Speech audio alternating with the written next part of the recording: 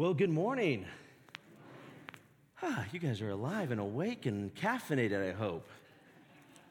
You got to start the day out early with the caffeine to get things going by this hour. But it is great to have you here. You made it through the haze and the smoke, and the folks enduring the fires that are out there and that are fighting them, running from them. We do offer our prayers on their behalf, and you just can't get away from it. It's just one of those things that we live in a world that there's lostness, there's grief, there's sorrow, there's destruction, but then there's also hope, and we continue to move on and grow from that. And so these are interesting times, and this has been an interesting season for South Suburban, and we are in the middle of or actually really towards the tail end of our Essentials series. We've come a long way as we've been taking a look at each and every one of our main essentials, our only essentials, our essentials at South Suburban. And it's these essentials, we put them in the bulletin. And for this service, where we normally would print kind of the order of service so you kind of know the sequence of what's going on, we said, you know what is even more important than that is to have the essentials. Probably more important than the scripture of the day or a good cheesecake recipe, putting the essentials in front of us as a congregation is most important because it's what unites us. There's plenty of things that can divide us. We can have all sorts of opinions about whether the Broncos are better than the Patriots. We can have all sorts of opinions. Actually, there's probably one or two people in this audience that has the opinion like that's actually a toss-up. Is that fair? Yeah. So, we can have all sorts of other opinions, for sure. But you see, it's these essentials that do unite us as a church body, as a church family. They unite us and bring us together so we can accomplish all that God has called us to do, not only here in the city of Littleton, but beyond. You see, the essentials, they bring us together, and we are better together. We are, after all, the church. And that's what we're going to be looking at today in this series that we've been viewing each essential under a microscope, if you will. We've kind of taken all these essentials, and week by week, we've kind of been slicing and dicing and looking at them through kind of a soda straw, if you will. And the reality is that gives us a pretty limited perspective on things. And so what I want us to do is actually to take a moment and to kind of step back and expand our gaze. Because these essentials don't operate independent of one another. They're all linked together. You can't take one without the other. You can't say, oh man, I like this Jesus thing, but I don't like this sin thing. It's not how it works. You see, we don't have that option. Because if we had that option, these wouldn't be essentials, they'd be optionals. They're essential. That's what brings us together. They are linked together. And we've got to understand that there is a bigger picture in play. God has a larger story, a meta-narrative, if you want to get all hoity-toity, all right, of what God has been up to from the beginning of time and probably arguably even before. When God said, let there be light, and he started creation, and he eventually created man. And man wasn't good enough, and so he created a solution. Woman.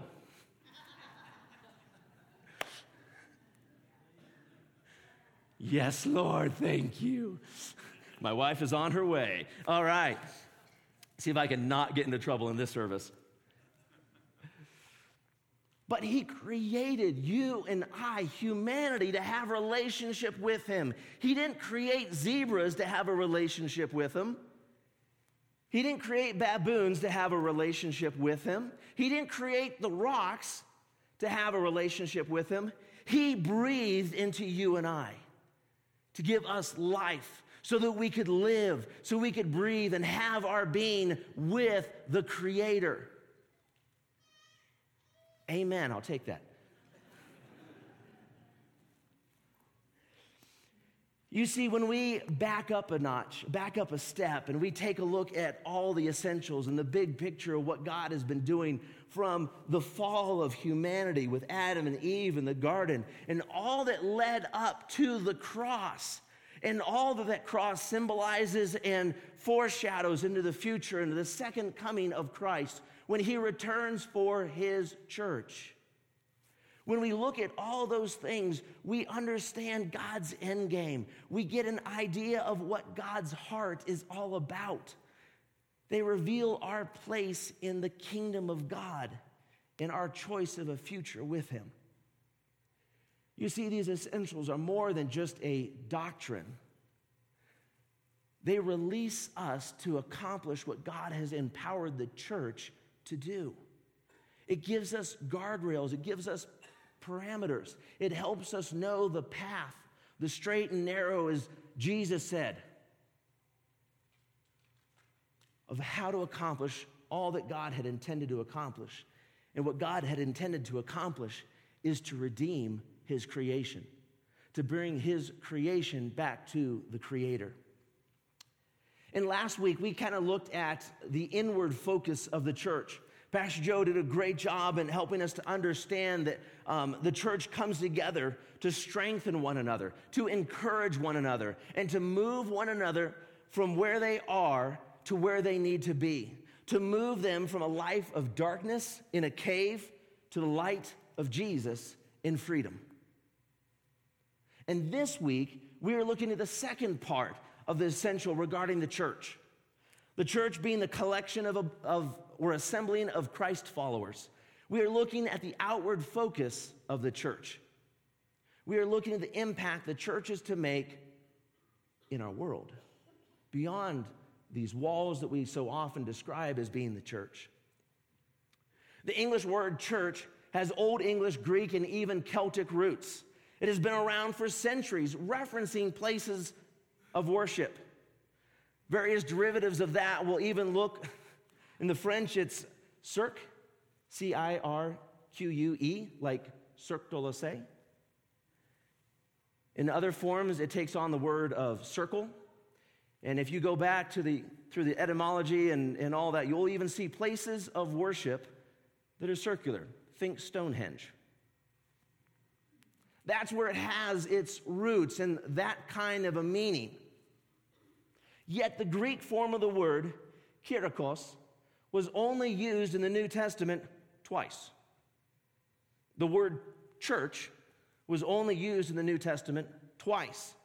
Once referring to the Lord's Supper in 1 Corinthians chapter 11, and then the Lord's Day in Revelation chapter 1. And it really means, kyriakos, really means belonging to or of the Lord. So if you've been a part of the church for a while, your gears are kind of grinding, aren't they? Like, wait a minute, I've read this Bible thing. It's got the word church in there quite a few times. It does. It does. And as languages shift, I'll explain how that happens. You see, in Matthew chapter 16, Christ himself said that he would build my church when he was talking to Peter. You see, the word that's used there and predominantly throughout Scripture, when you see church in some translations, other translations you'll see it say assembly. And the word in Greek is ekklesia. And a little Googling, a little Bible study tools is what helps you get this way. Trust me, I'm no Greek scholar, but I can get into some books just like you. And ekklesia is a compound word. And this is where it gets fun. And this is why I'm spending some time on this, because we've got to get it. To say church and just to say a kind of a circle or gathering kind of thing is missing the point, the full picture of what God wants to accomplish in us and through us. You see, it's a compound word of ek, meaning out of, and klesis, meaning a calling out of. Now, before it was used in Christian circles, it was used in secular circles to describe officials who had been appointed or elected for a special purpose. They were called out for a unique role. And it was therefore very fitting for our early church fathers to use ekklesia to describe Christ followers who are to be of the world but not in the world. To be in the world but not of the world. Got to get that scripture thing right. You see, as a believer, we are to be different. Not weird, not dorky. We've probably run past folks that are like that. But we are to live differently. We are to live according to our essentials. We are to conduct our lives in a way that honors the Lord and points people not to us, not to an institution, but to Christ. After all, even Christ himself said that he points people to his Father. You see, as called out people, you've got to kind of scratch your head and say, well, then how do we live? What do we do? Well, in addition to being loving, caring, and strengthening as a community of Christ followers, Christ gave the church some instructions. He gave us some instructions as it relates to those who have yet to receive Christ as their Lord and Savior. Unbelievers, non-Christians. And Matthew 28 summarizes Christ's expectation of the church in his absence. And we can read it together. Matthew 28, starting in verse 18, says, "Then Jesus came to them and said, 'All authority in heaven and on earth has been given to me. Therefore go and make disciples of all nations.'" You see, the mission of the church is to make disciples.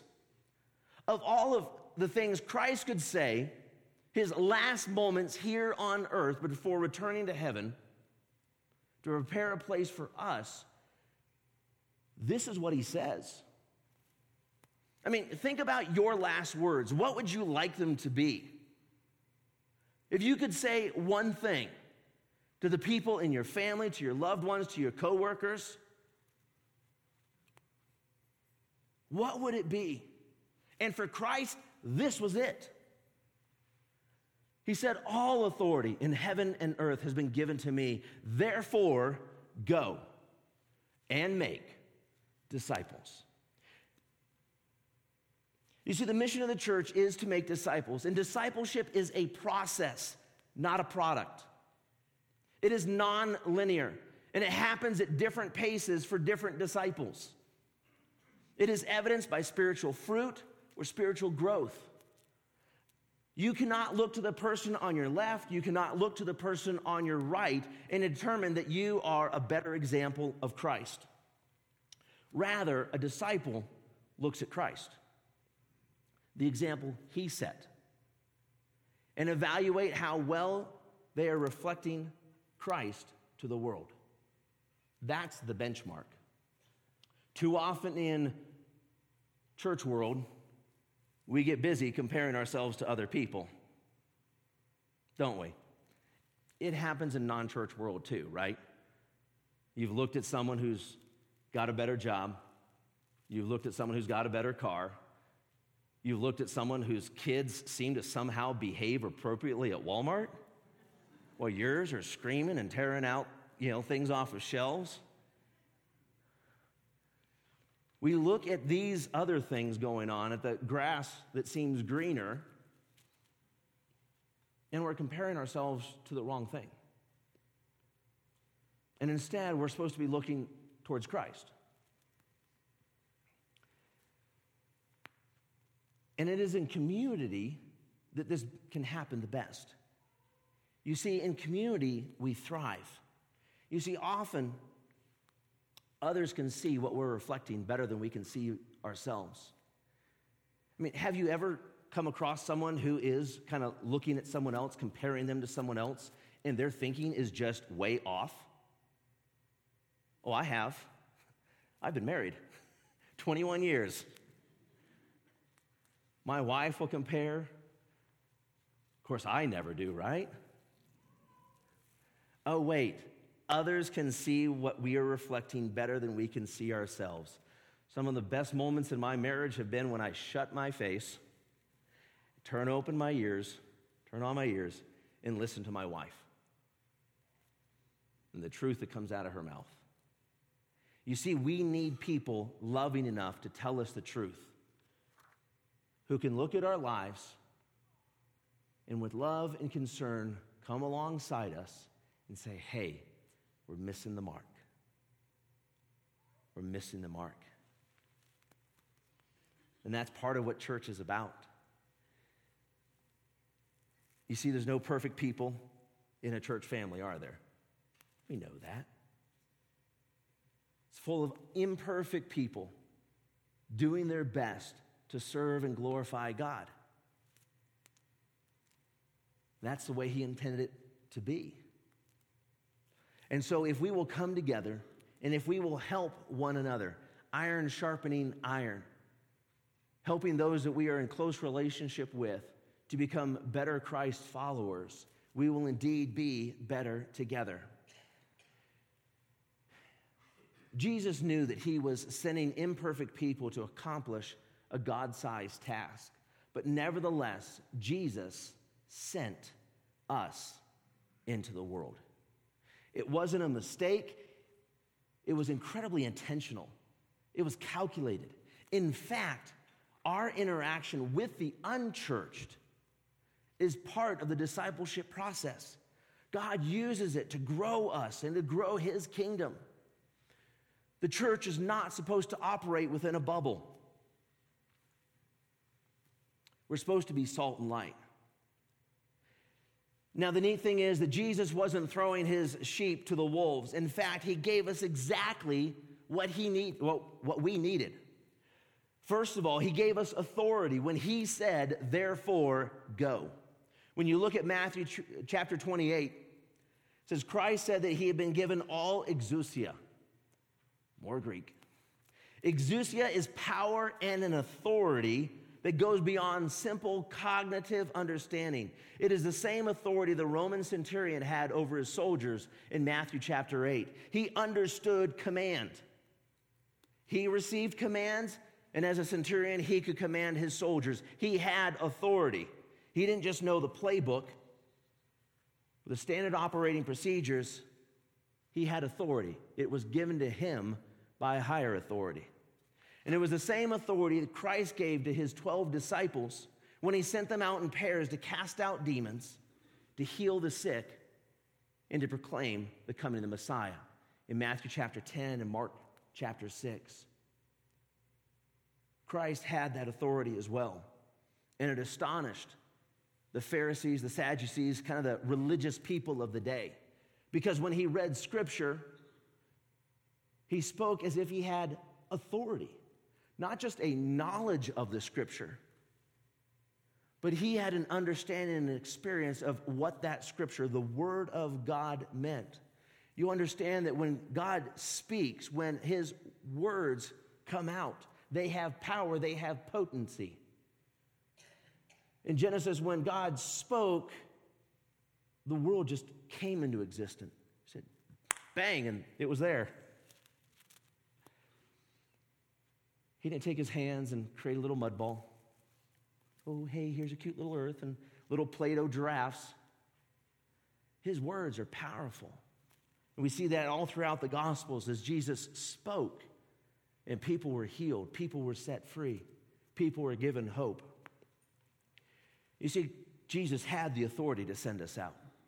And not just send us out without any power, send us out kind of neutral or impotent, but to go with authority. We have God's backing on our side. And in fact, we have not only his backing, but we have his presence. God goes with us. He knew the task at hand, and he promised to never leave us nor forsake us. Though he gave his disciples a command to go, he also simultaneously gave them the command to wait. And in Acts chapter 1, Christ commands his followers to stay in Jerusalem until they receive the gift promised by the Father. Where John baptized with water, Jesus would baptize with the Holy Spirit. And in verse 8, Jesus says, "But you will receive power when the Holy Spirit comes upon you, and you will be my witnesses both in Jerusalem and in all Judea and Samaria, and even to the remotest parts of Littleton, Colorado." Loose translation. And as Pastor Drew talked about the Holy Spirit a couple weeks ago, the Spirit of God is like the breath of God operating in us. It's supposed to be a natural part of our lives. You breathe in, you breathe out. The Holy Spirit working through us is to be normative for the Christian. It endues us with power for an incredibly big task. In addition to God's authority, we need the Holy Spirit. God-sized vision requires God to accomplish the vision. We cannot reach the world without it. In addition to God giving us the authority, in addition to God giving us the power, He also gave us a target. And unfortunately, over the years and even the centuries, this target has been missed at times. But you see, Jesus sent us into the world, not only into our city, the Jerusalems, but into the Judea and Samarias and the most remotest parts of the world. If you were to look up the Greek for the word all, you would see that it means all. Not some, not part, not what's comfortable, but all. You see, the mission isn't accomplished until all people have heard. We have work to do. The early church thought all meant just the Jews. We see this by their behavior when you look through Acts particularly. They tried to hunker down. They tried to stay put. They tried to ignore the Gentiles because that was uncomfortable. But God used supernatural means. He used even persecution to expand the church, to expand their reach. You see, there's absolutely no way for the believer to be content in reaching only their own kind. That defies the heart of a heavenly Father who sent Christ to pay the price for all people. Every generation, every race, every ethnicity deserves the opportunity to hear about a heavenly Father that loves them and has paid their debt. 2 Peter 3, verse 9 says this, "The Lord is not slow in keeping his promise. Instead, he is patient with you, not wanting anyone to perish, but everyone to come to repentance." He doesn't want anyone to perish. He doesn't want anyone to go to hell. He doesn't want anyone to be eternally separated from him. I love the language from the Message paraphrase. It says, God isn't late with his promise. I love that. God's never late. I might be. He's not. He is restraining himself on account of you, holding back the end because he doesn't want anyone lost. He's giving everyone space and time to change. For those of us that have friends, family members that are lost, that we pray for on a regular basis, this should be heartwarming. This should be encouraging because God is so patient. He is waiting.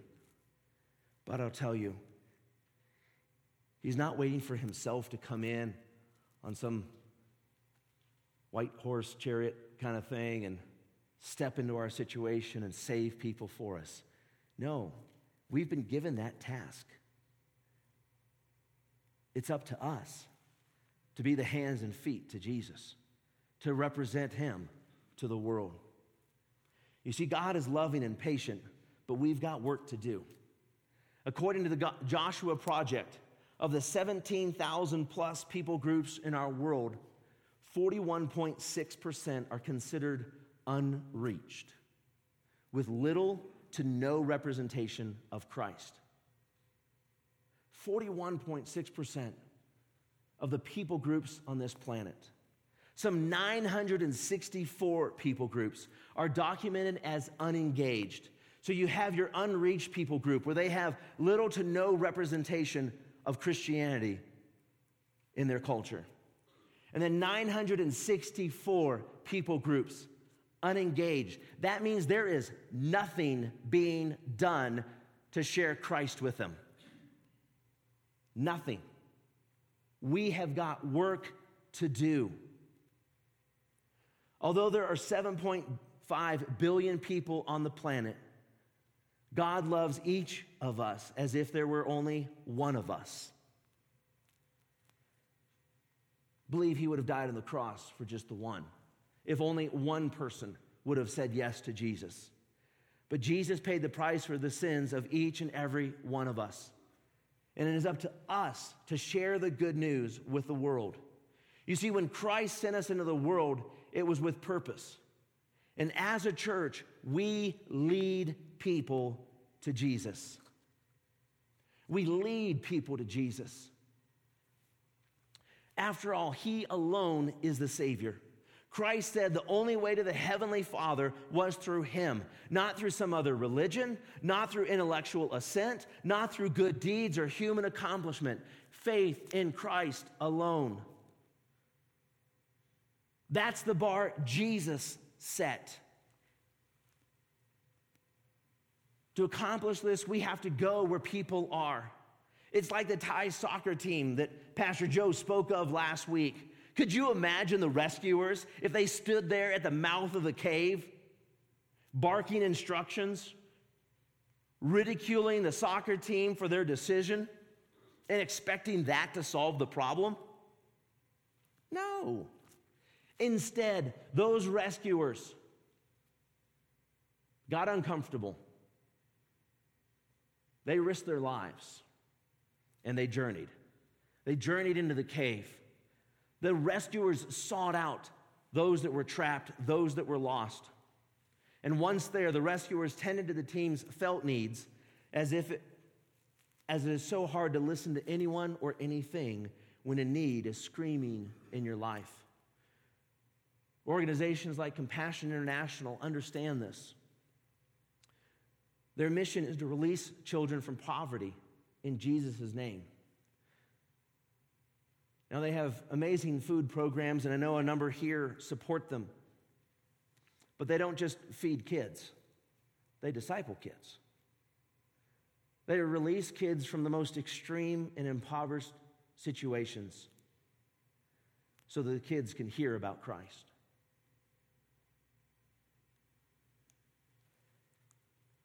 They take the gospel where it needs to be.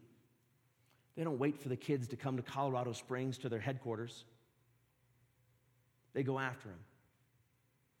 It's not easy. It's not comfortable. But they go. It costs. But they use every dollar to make an impact.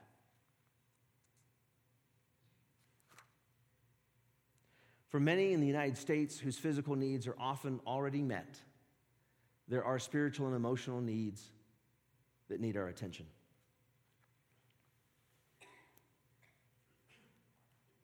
Those are those times when we pray and we say, God, what is my role in this? Where can I go? What can I do? There's a pastor in Colorado Springs that he had moved into his neighborhood. And he was kind of just getting the lay of the land, trying to figure out, okay, what are my neighbors like? What do they think of me? All that. One of the people that he came across basically said, hey, welcome to the neighborhood.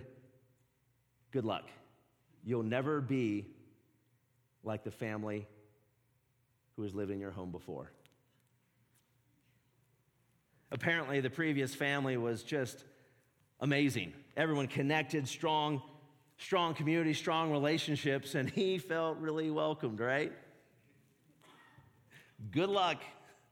Hope we don't say that to the new pastor here. Probably not kidding there.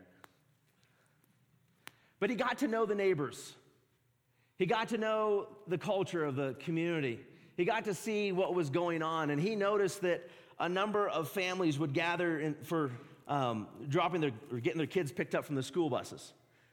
They gather on one of the corners there, and the school bus would come by. But of course, it gets sometimes in Colorado. I used to live in Minnesota, so cold here. Come on, really? But you have these little kids, and they're all bundled up and huddled up, waiting for the school bus to come, and mom and dad are there, and this pastor saw an opportunity. He saw an opportunity to go, but he also saw an obstacle.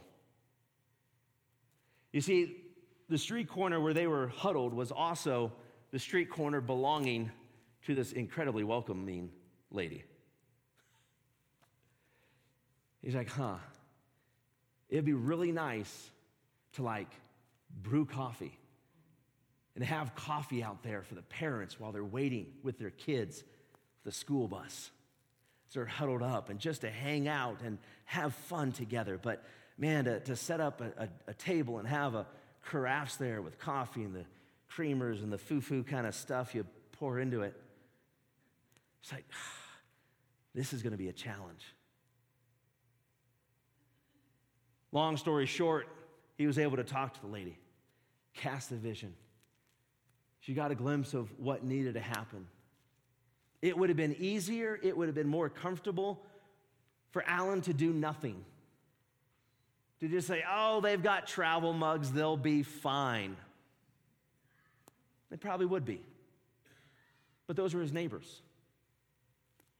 He had an opportunity to step into their world, to hang out with them, to hear what's going on, to be a blessing, to be an influence, to be a light. He was willing to take the gospel to them.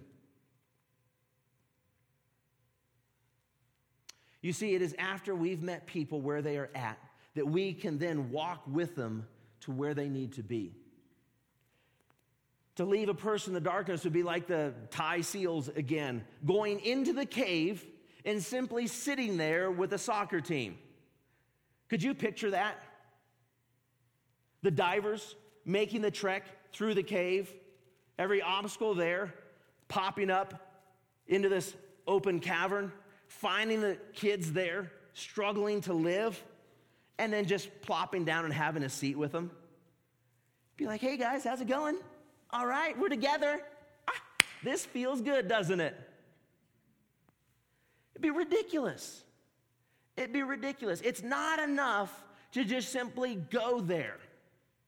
We've seen Christians do that, and they miss the leading people out part. And they instead become a part of the behaviors of the lost. They lose their focus. They lose their direction. They lose where they're supposed to go. You see, so many in our world have gotten used to the darkness. They have no vision of the life God has for them. They are content to live in the darkness. For them, that darkness is the only light they know. But we've got a light to share. We've got a light to shine. So it is therefore up to us to shine the light into the darkness and lead people to Jesus. Christian author and speaker John MacArthur said, "You are the only Bible some unbelievers will ever read." Let us be sure the message we are sharing, the reflection we are presenting, is an accurate representation of Jesus Christ. If we truly love a person, we will not leave them where they are, but we will move them towards Jesus. That is true love. In Lee Strobel's book, The Case for Christ, he said, Jesus Christ did not come into the world to make bad people good. He came into the world to make dead people live. Christ came to bring life, and life in abundance.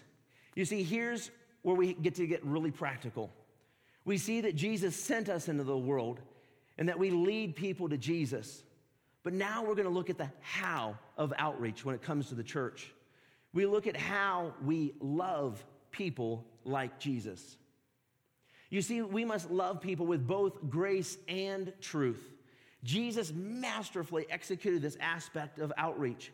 He was gracious as he encountered the lost, steeped in their sin, but he was not content to leave them there.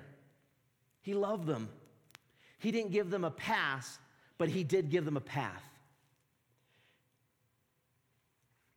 I remember a young man, in my early years of ministry, he was coming into the church building to visit in my office, and his eyes were darting back and forth. He was kind of wringing his hands, and he just looked really anxious. I'm like, dude, are you okay? He's like, I haven't been inside a church in years. Thinking, okay, I thought God might be mad at me and cause the ceiling to cave in. He wasn't joking. This young man wasn't kidding. His idea of God, of a heavenly Father, a loving Savior, was to drop the walls of the church building onto him.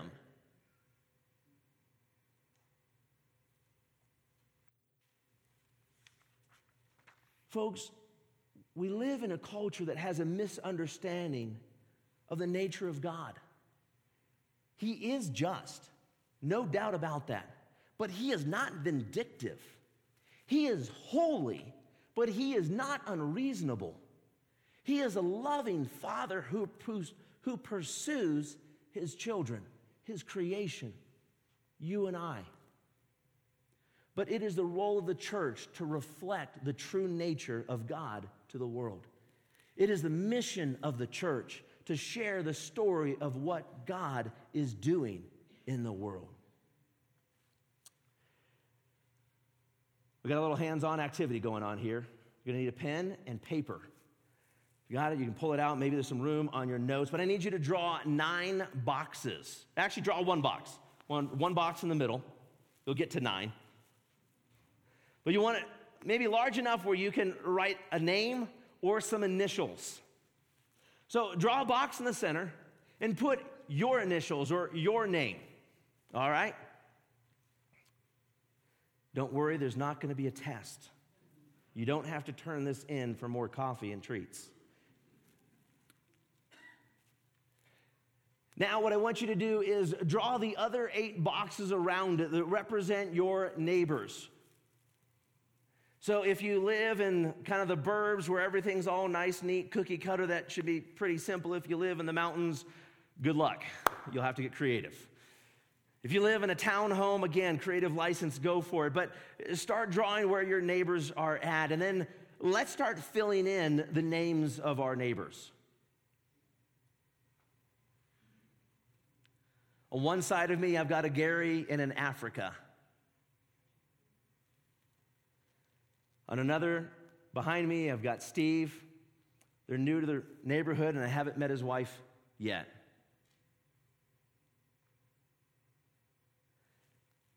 Got their names?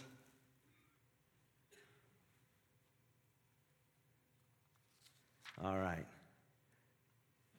So how'd you do? Were you able to fill in? How many of you guys were able to fill in all 8 boxes or so? You're able to rattle off your neighbors? How about 50%? How many are able to do at least 50%? Maybe 25%? I know I'm asking for math on the fly. I hate percentages, right? You see, folks in the United States move about 11.7 times in their lifetime, on average. You're bound to experience some change in your neighborhood. It's life. But the point is, in our culture, we tend to live in a cocoon, don't we? You got up, you got into the car, you pressed the garage door opener, you pulled out, pressed the garage door opener again, zipped on up to church. When you're done, what will we do? Air-conditioned car, windows up, right? We don't want the smoky, hazy stuff coming in. Garage door opener, zip into the garage door opener again. Bloop. Then we'll go to the backyard, to our patio furniture out there, if we can still breathe. We'll have our lunch underneath an umbrella behind a fence. That's not judgmental, but that's just our nature. That's my house. That's our culture. We tend to live in a cocoon. During the winter months, like I can go weeks without seeing my neighbors, until the snow falls, and then I don't know if I'm actually seeing my neighbors because they're like all garbed up in snow gear shoveling the driveway. It's like, Emmett, is that really you? Or, oh no, it's your kid. He's grown up. Holy cow.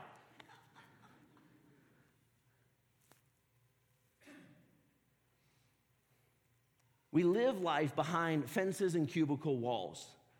but people who need Christ pass by without a single word spoken to them.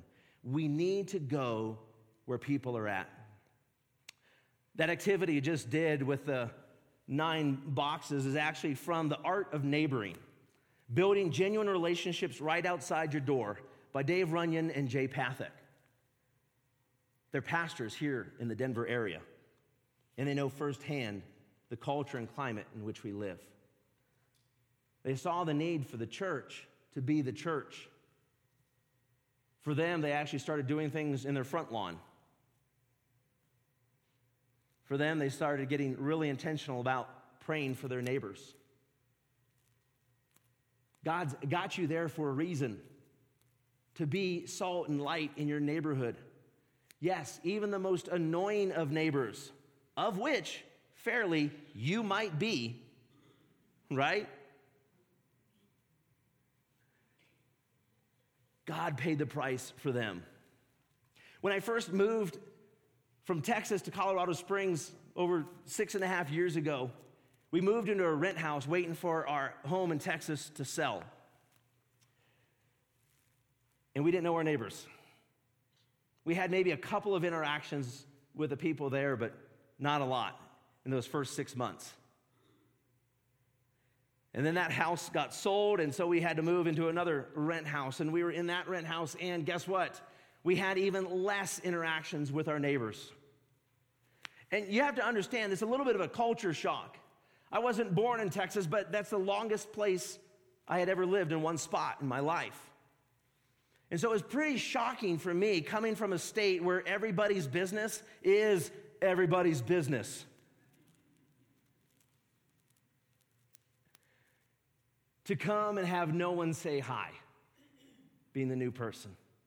So you can imagine my surprise when I moved into my current home. You see, when we moved in, like we're pulling things out of the U-Haul, all right? And neighbors are coming out of the woodworks. It was weird. I'm like, what was the difference? I mean, did we all of a sudden become nice people? Did we hide our children? Did Jen hide her husband? No, and in fact, it actually had nothing to do with us. It had everything to do with a hard lesson that the neighbors had learned.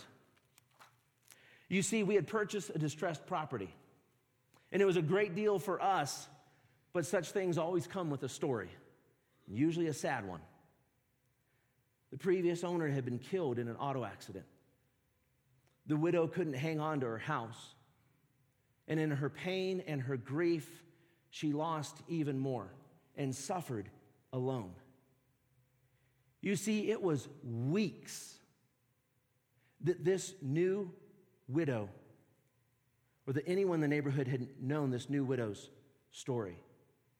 You see, the Christian family across the street who leads a small group each week didn't know. The Bible college president that at the time was my neighbor didn't know. The elder that again across the street didn't know of this woman who was suffering, who was in a cave of darkness. And it was mind-blowing to hear neighbors sharing the story.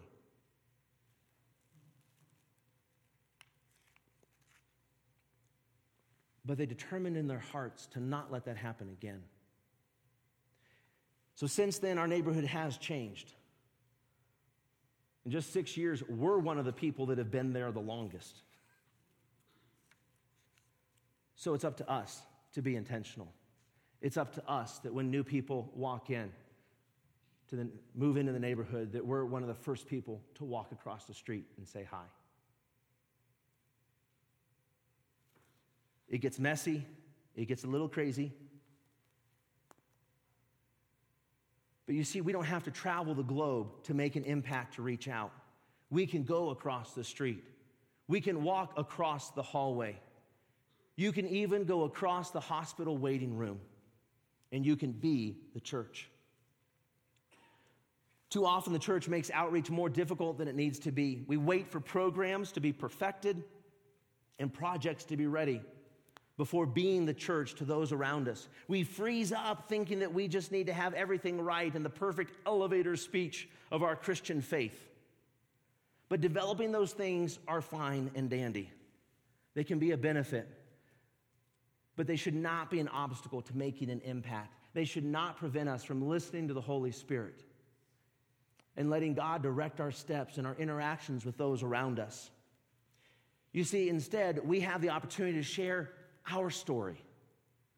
See, that's the neat thing about this witness that we have, about God's big story, that meta-narrative we talked about, is that we're a part of God's story. I can remember to this day sitting on my bunk bed with my dad in Germany.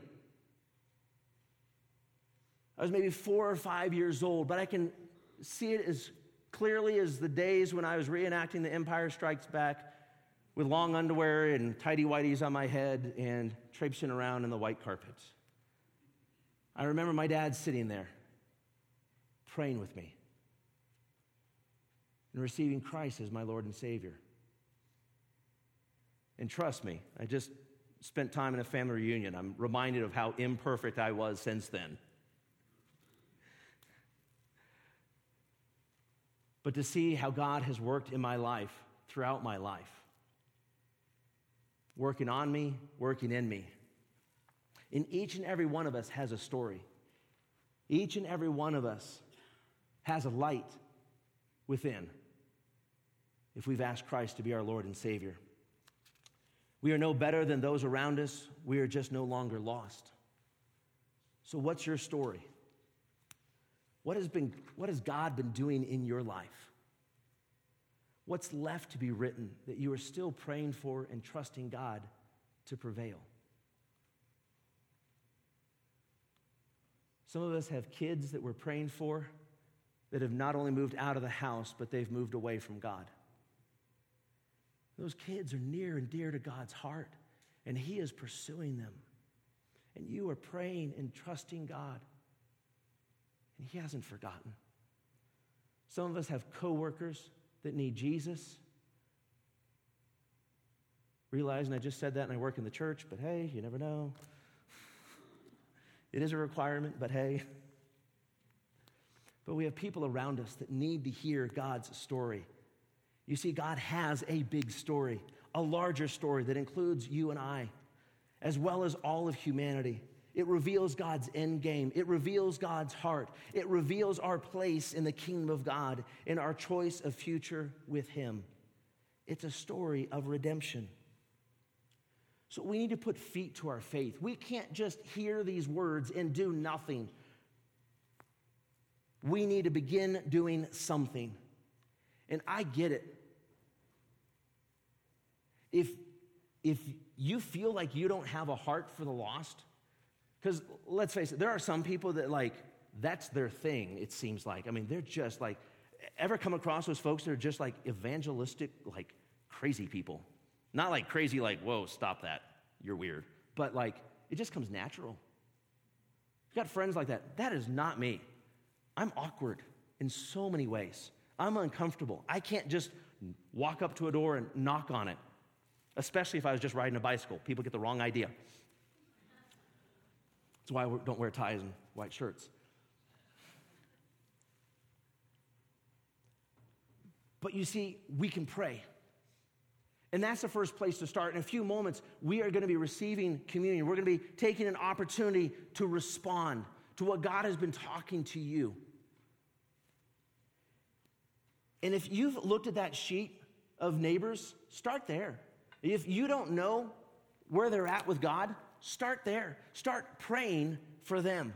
Pray and ask God to give you a heart for the lost. Let Him put some people on your heart, in your mind, that you can continue to pray for. Secondly, do something. Do something. Don't just let another week go by. Get involved in some aspect of outreach today. You don't have to wait for a program. You don't have to wait for a project. If you need a project, we've got one. If you've noticed there in the foyer, we've got the back-to-school backpack project for North Littleton's Promise. I would encourage you to start there. If you don't know of anywhere else to begin beyond prayer, start there. You can grab one of the tags in the foyer, all right, for between $50 to $75, depending on the age range for the kid. You can take a backpack, hit all the sales, bring it back in a week or two, and those will go to the kids that have been a part of North Littleton Promises summer program. They've put the work in. They've earned a reward, and this is the church being the hands and feet and saying, we're going to help you out in a tough situation. Mom and Dad, we're going to help you out in a tough situation. Maybe you can't handle the full backpack. Maybe you don't have the time. Maybe you don't have the funds. That's fine. But maybe you can give towards it. You can designate backpacks, or if you've got the text message giving thing already set up on your phone, you can text the dollar amount and the word backpacks to that phone number, and that'll go to that fund. And we'll make sure it gets to North Littleton Promise, and they'll be able to use it to buy the supplies that they need.